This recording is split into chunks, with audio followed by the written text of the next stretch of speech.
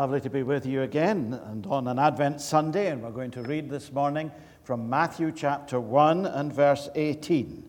Matthew chapter 1 and verse 18.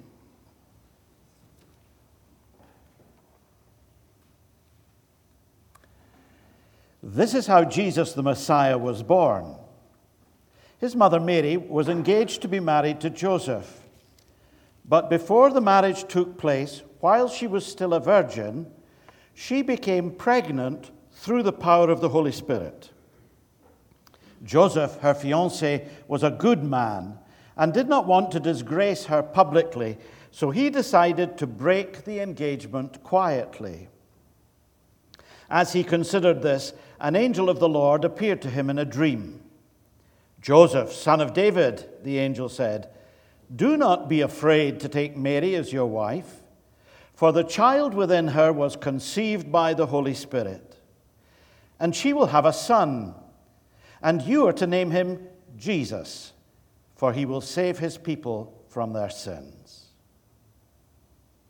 All of this occurred to fulfill the Lord's message through his prophet. "Look, the virgin will conceive a child. She will give birth to a son, and they will call him Emmanuel, which means God is with us." When Joseph woke up, he did as the angel of the Lord commanded and took Mary as his wife. But he did not have sexual relations with her until her son was born. And Joseph named him Jesus. Amen. And the Lord bless his word to our hearts this morning. There's a well-known seasonal song which says it's a most wonderful time of the year. And so it is. It's a magical time. I don't know about you, but I love Christmas season. I love it all. The putting up of the Christmas tree, the preparations for Christmas, the getting of the presents and the wrapping them and the sending of the cards and the carol singing and just everything there. And also the reminder of the coming of the Lord Jesus Christ into the world as God's supreme gift to each one of us. It's a tremendous time of the year.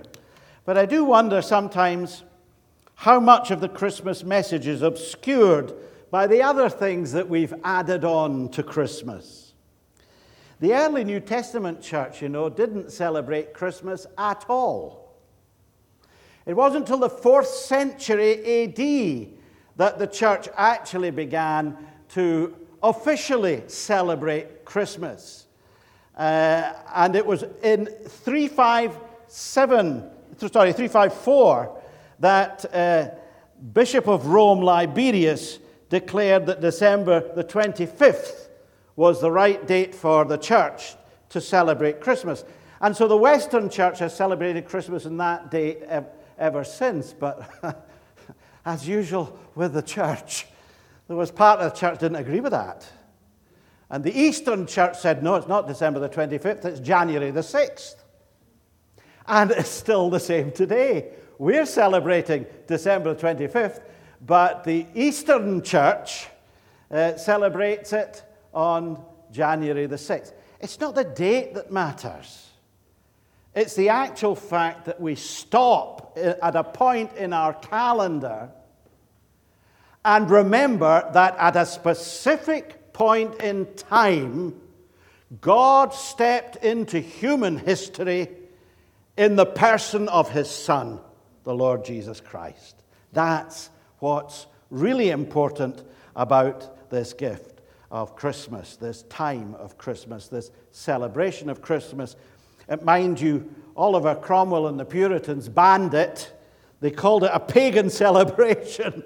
But I'm glad that it's been reinstated because it's just a wonderful time and I love it. I love Christmas time.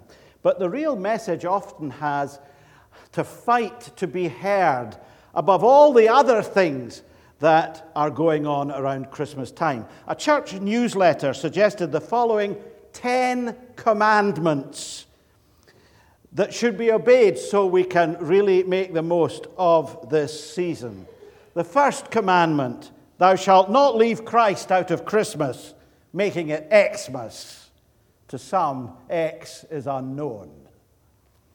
Number 2, thou shalt prepare thy soul for Christmas. Spend not so much on gifts that thy soul is forgotten. Commandment 3, thou shalt not let Santa Claus replace Christ, thus robbing the day of its spiritual reality. Commandment 4, thou shalt not burden the shopgirl, the postman, and the merchant with complaints and demands. 5, thou shalt give thyself with thy gift. This will increase its value 100-fold, and he who receiveth it shall treasure it forever. Number 6, thou shalt not value gifts received by their cost. Even the least expensive may signify love, and that is more priceless than silver or gold. 7, thou shalt not neglect the needy. Share thy blessings with many who will go hungry and cold, unless thou art generous. 8, thou shalt not neglect thy church. Its services highlight the true meaning of the season. 9, thou shalt be as a little child, not until thou hast become in spirit as a little one art thou ready to enter into the kingdom of heaven. And 10, thou shalt give thy heart to Christ. Let him be at the top of thy Christmas list. Interesting thoughts. And if we took the spirit behind all of that and applied it, Christmas would indeed be a very special time for each of us, spiritually speaking. And as Christians, we really do need to keep the message of Christmas clearly in focus so that it's not obscured and so that we are able to sound it out to others who are struggling to hear. First of all, we have to remind ourselves, Christmas shows us God's purpose. When the birth of Jesus was announced to Joseph, the angel said this, Joseph, son of David, do not be afraid to take Mary as your wife, for the child within her was conceived by the Holy Spirit. And she will have a son, and you are to name him Jesus, for he will save his people from their sins. God's purpose in that very first Christmas event was to send us a son. Christmas is about the miracle of God reaching out to people in all their need by sending his one and only Son to earth.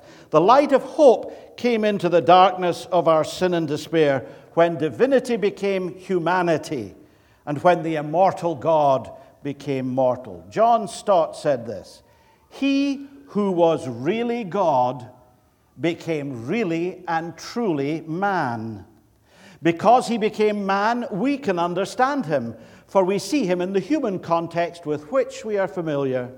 Because he is also God, however, what we see within his humanity is nothing less than a disclosure of the being and purpose of God. The child whose birth we celebrate this season came as God's perfect solution to our sin problem.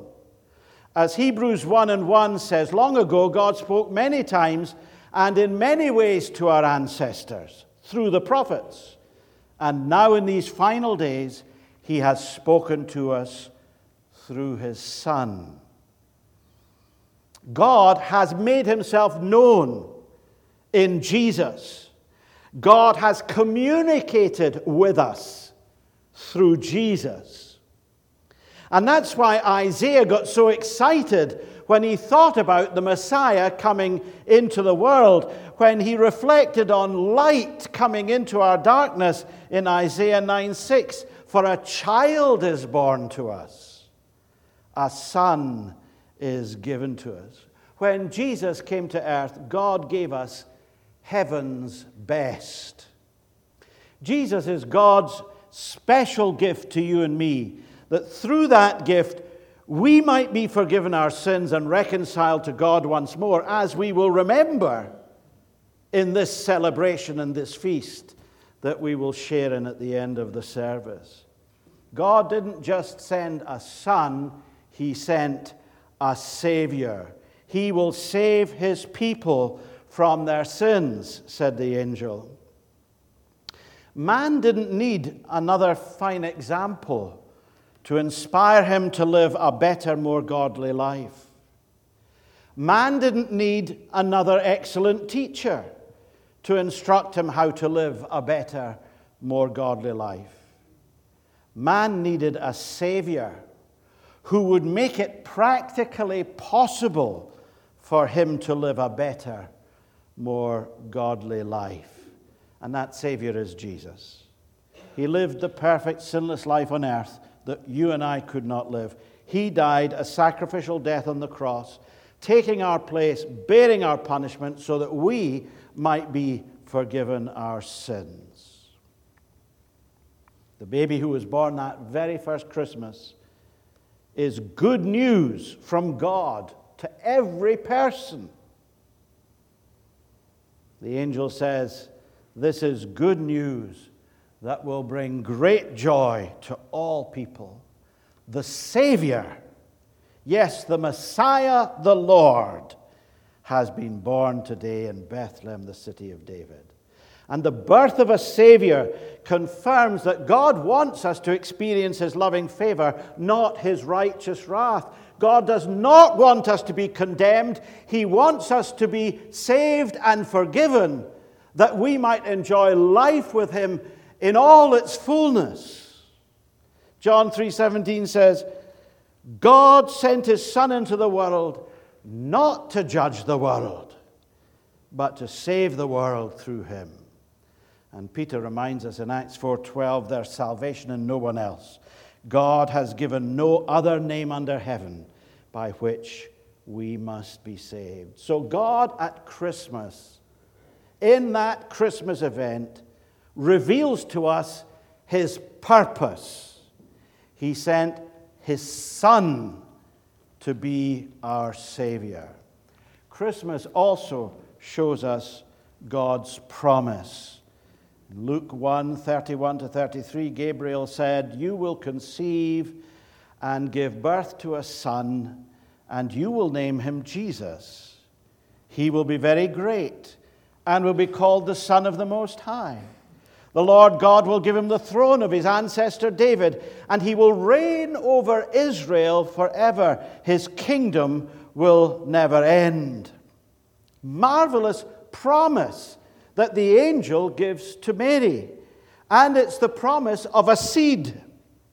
A promise that was first given way back in the Garden of Eden in Genesis 3 and verse 15, when God said to Satan, I will cause hostility between you and the woman, and between your offspring, the Hebrew word is seed, and her offspring, seed. He will strike your head, and you will strike his heel. In the titanic struggle between good and evil for the souls of men, God gave the promise way back there at the beginning, at the fall, that the Messiah would come, and that good would triumph over evil, and God would triumph over Satan. The promised seed would be victorious by crushing Satan. Isaiah 11:1 says, out of the stump of David's family will grow a shoot, yes, a new branch, bearing fruit from the old root, and the Spirit of the Lord will rest on him. Promise given also through Jeremiah in Jeremiah 23 verse 5. The time is coming when I will raise up a righteous descendant from King David's line. He will be a king who rules with wisdom. And when Jesus was born, he came from the line of David. He is the promised seed from way back there in Genesis. And that's why Gabriel said to Mary, he will be very great and will be called the Son of the Most High. And the Lord God will give him the throne of his ancestor David. and he will reign over Israel forever. His kingdom will never end. And so the promise is not only a seed, but a scepter. He will reign over Israel forever. His kingdom will never end. When Jacob the patriarch blessed his sons shortly before he died, he said this to Judah in Genesis 49. The scepter will not depart from Judah, nor the ruler's staff from his descendants, until the coming of the one to whom it belongs, the one whom all nations will honor. He washes his clothes in wine, his robes in the blood of grapes. Now that vivid imagery communicates a huge amount to us about the one who comes to wield the scepter and to reign. The promise partially fulfilled in David is completely fulfilled in Jesus, born of David's line. The one who holds the scepter of divine authority is robed in garments of righteousness that have been washed in blood.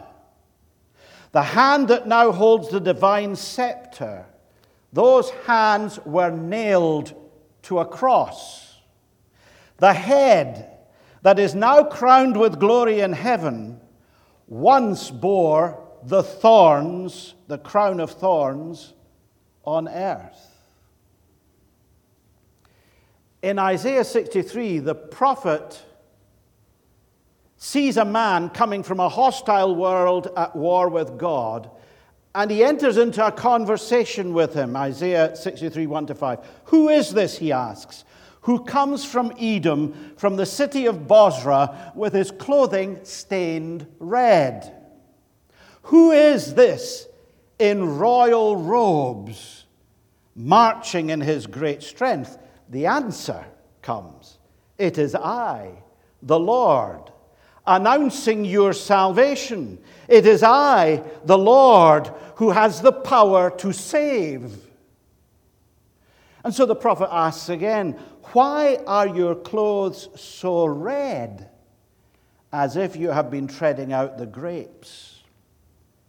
And the reply comes, I have been treading the winepress alone. No one was there to help me.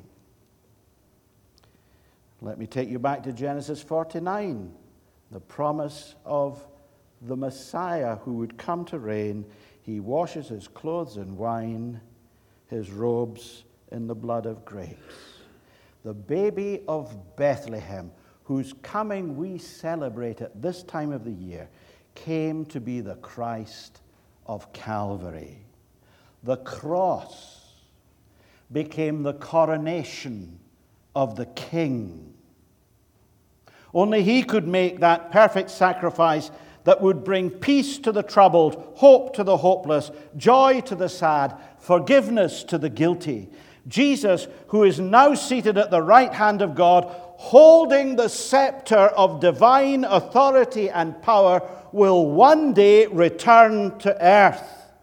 At his first coming, he came to save. At his second coming, he comes to reign. He comes to inaugurate the kingdom of God. And Revelation chapter 19:13 gives us the picture of Christ the victor who destroys Satan and the hosts of evil. And it says there, he wore a robe dipped in blood. And his title was the Word of God.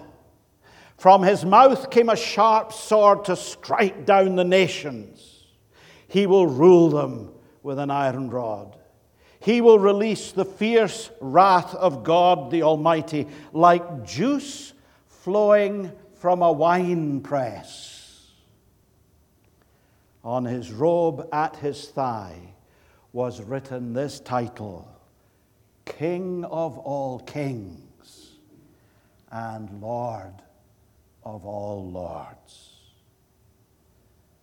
The Jesus whose coming we celebrate is the Jesus who is coming again, who will destroy Satan and finally put away sin and establish his reign of peace and righteousness over the cosmos.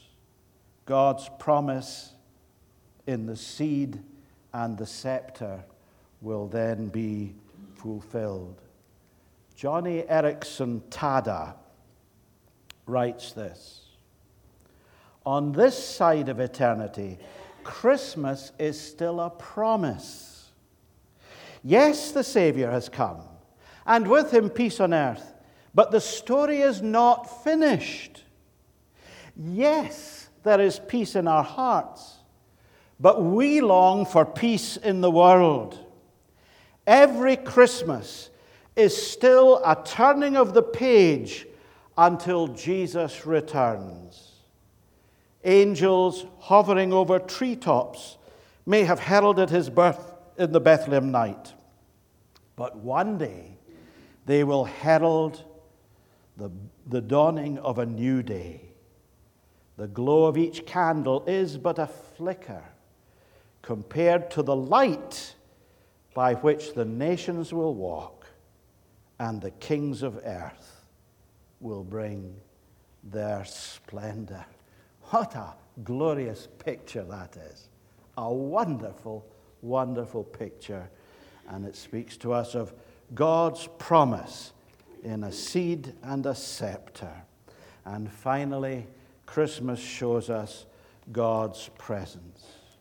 Rather than turning away from us because of our sin as we deserve, God turns himself towards us.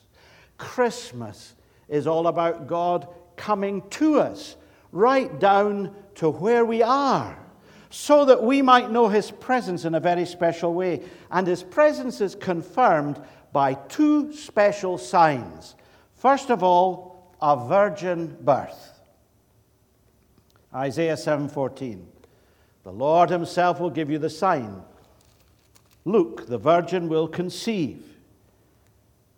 She will give birth to a son and will call him Emmanuel, which means God is with us. That verse echoed in the passage we read in Matthew chapter 1 and verse 23. The birth of Jesus was a dramatic sign that God has come near to us. Because Jesus was conceived by the Holy Spirit, he was fully God. Because he was born of the Virgin Mary, he was also fully human. Jesus, the God-man, who came to be the perfect mediator between the Creator and his sinful, rebellious creation. And by sharing our humanity, Jesus exposed himself to the weakness, to the failure, pain, and suffering that we experience because of our sin. And because of his divine purity, he was able to defeat the power of sin and break its stranglehold on men and women at the cross. And that Jesus, the God-man, Emmanuel, God with us, reminds us, in the words of Hebrews 13:5, I will never fail you. I will never abandon you. Christmas speaks to us of God's presence. He is here, right with us. Not only a virgin birth, but also a humble birth. When he, the Son of God, became man and was born at Bethlehem, his coming was not announced to the rich and famous, but to the poor and to the ordinary. The angel said to the shepherd, you'll recognize him by this sign. You will find a baby wrapped snugly in strips of cloth, lying in a manger. These very ordinary people were the first people to worship at the feet of the Savior of the world. He could have been born in a palace, but he was born in a stable. He could have been born in prominence, but he was born in obscurity. He could have been born into wealth, but he was born into poverty. For it was to ordinary, everyday people like you and me that Jesus came. One of my favorite carols at Christmas time says, "Thou who wast rich beyond all splendor, all for love's sake became poor. Thrones for a manger did surrender, sapphire-paved courts for stable bare. Thou who wast rich beyond all splendor, all for love's sake becamest poor." Christmas reveals to us God's purpose, God's promise, God's presence. Emmanuel, God with us. Amidst all the other lovely things that we enjoy about Christmas, let's not miss out on its real message. Amen.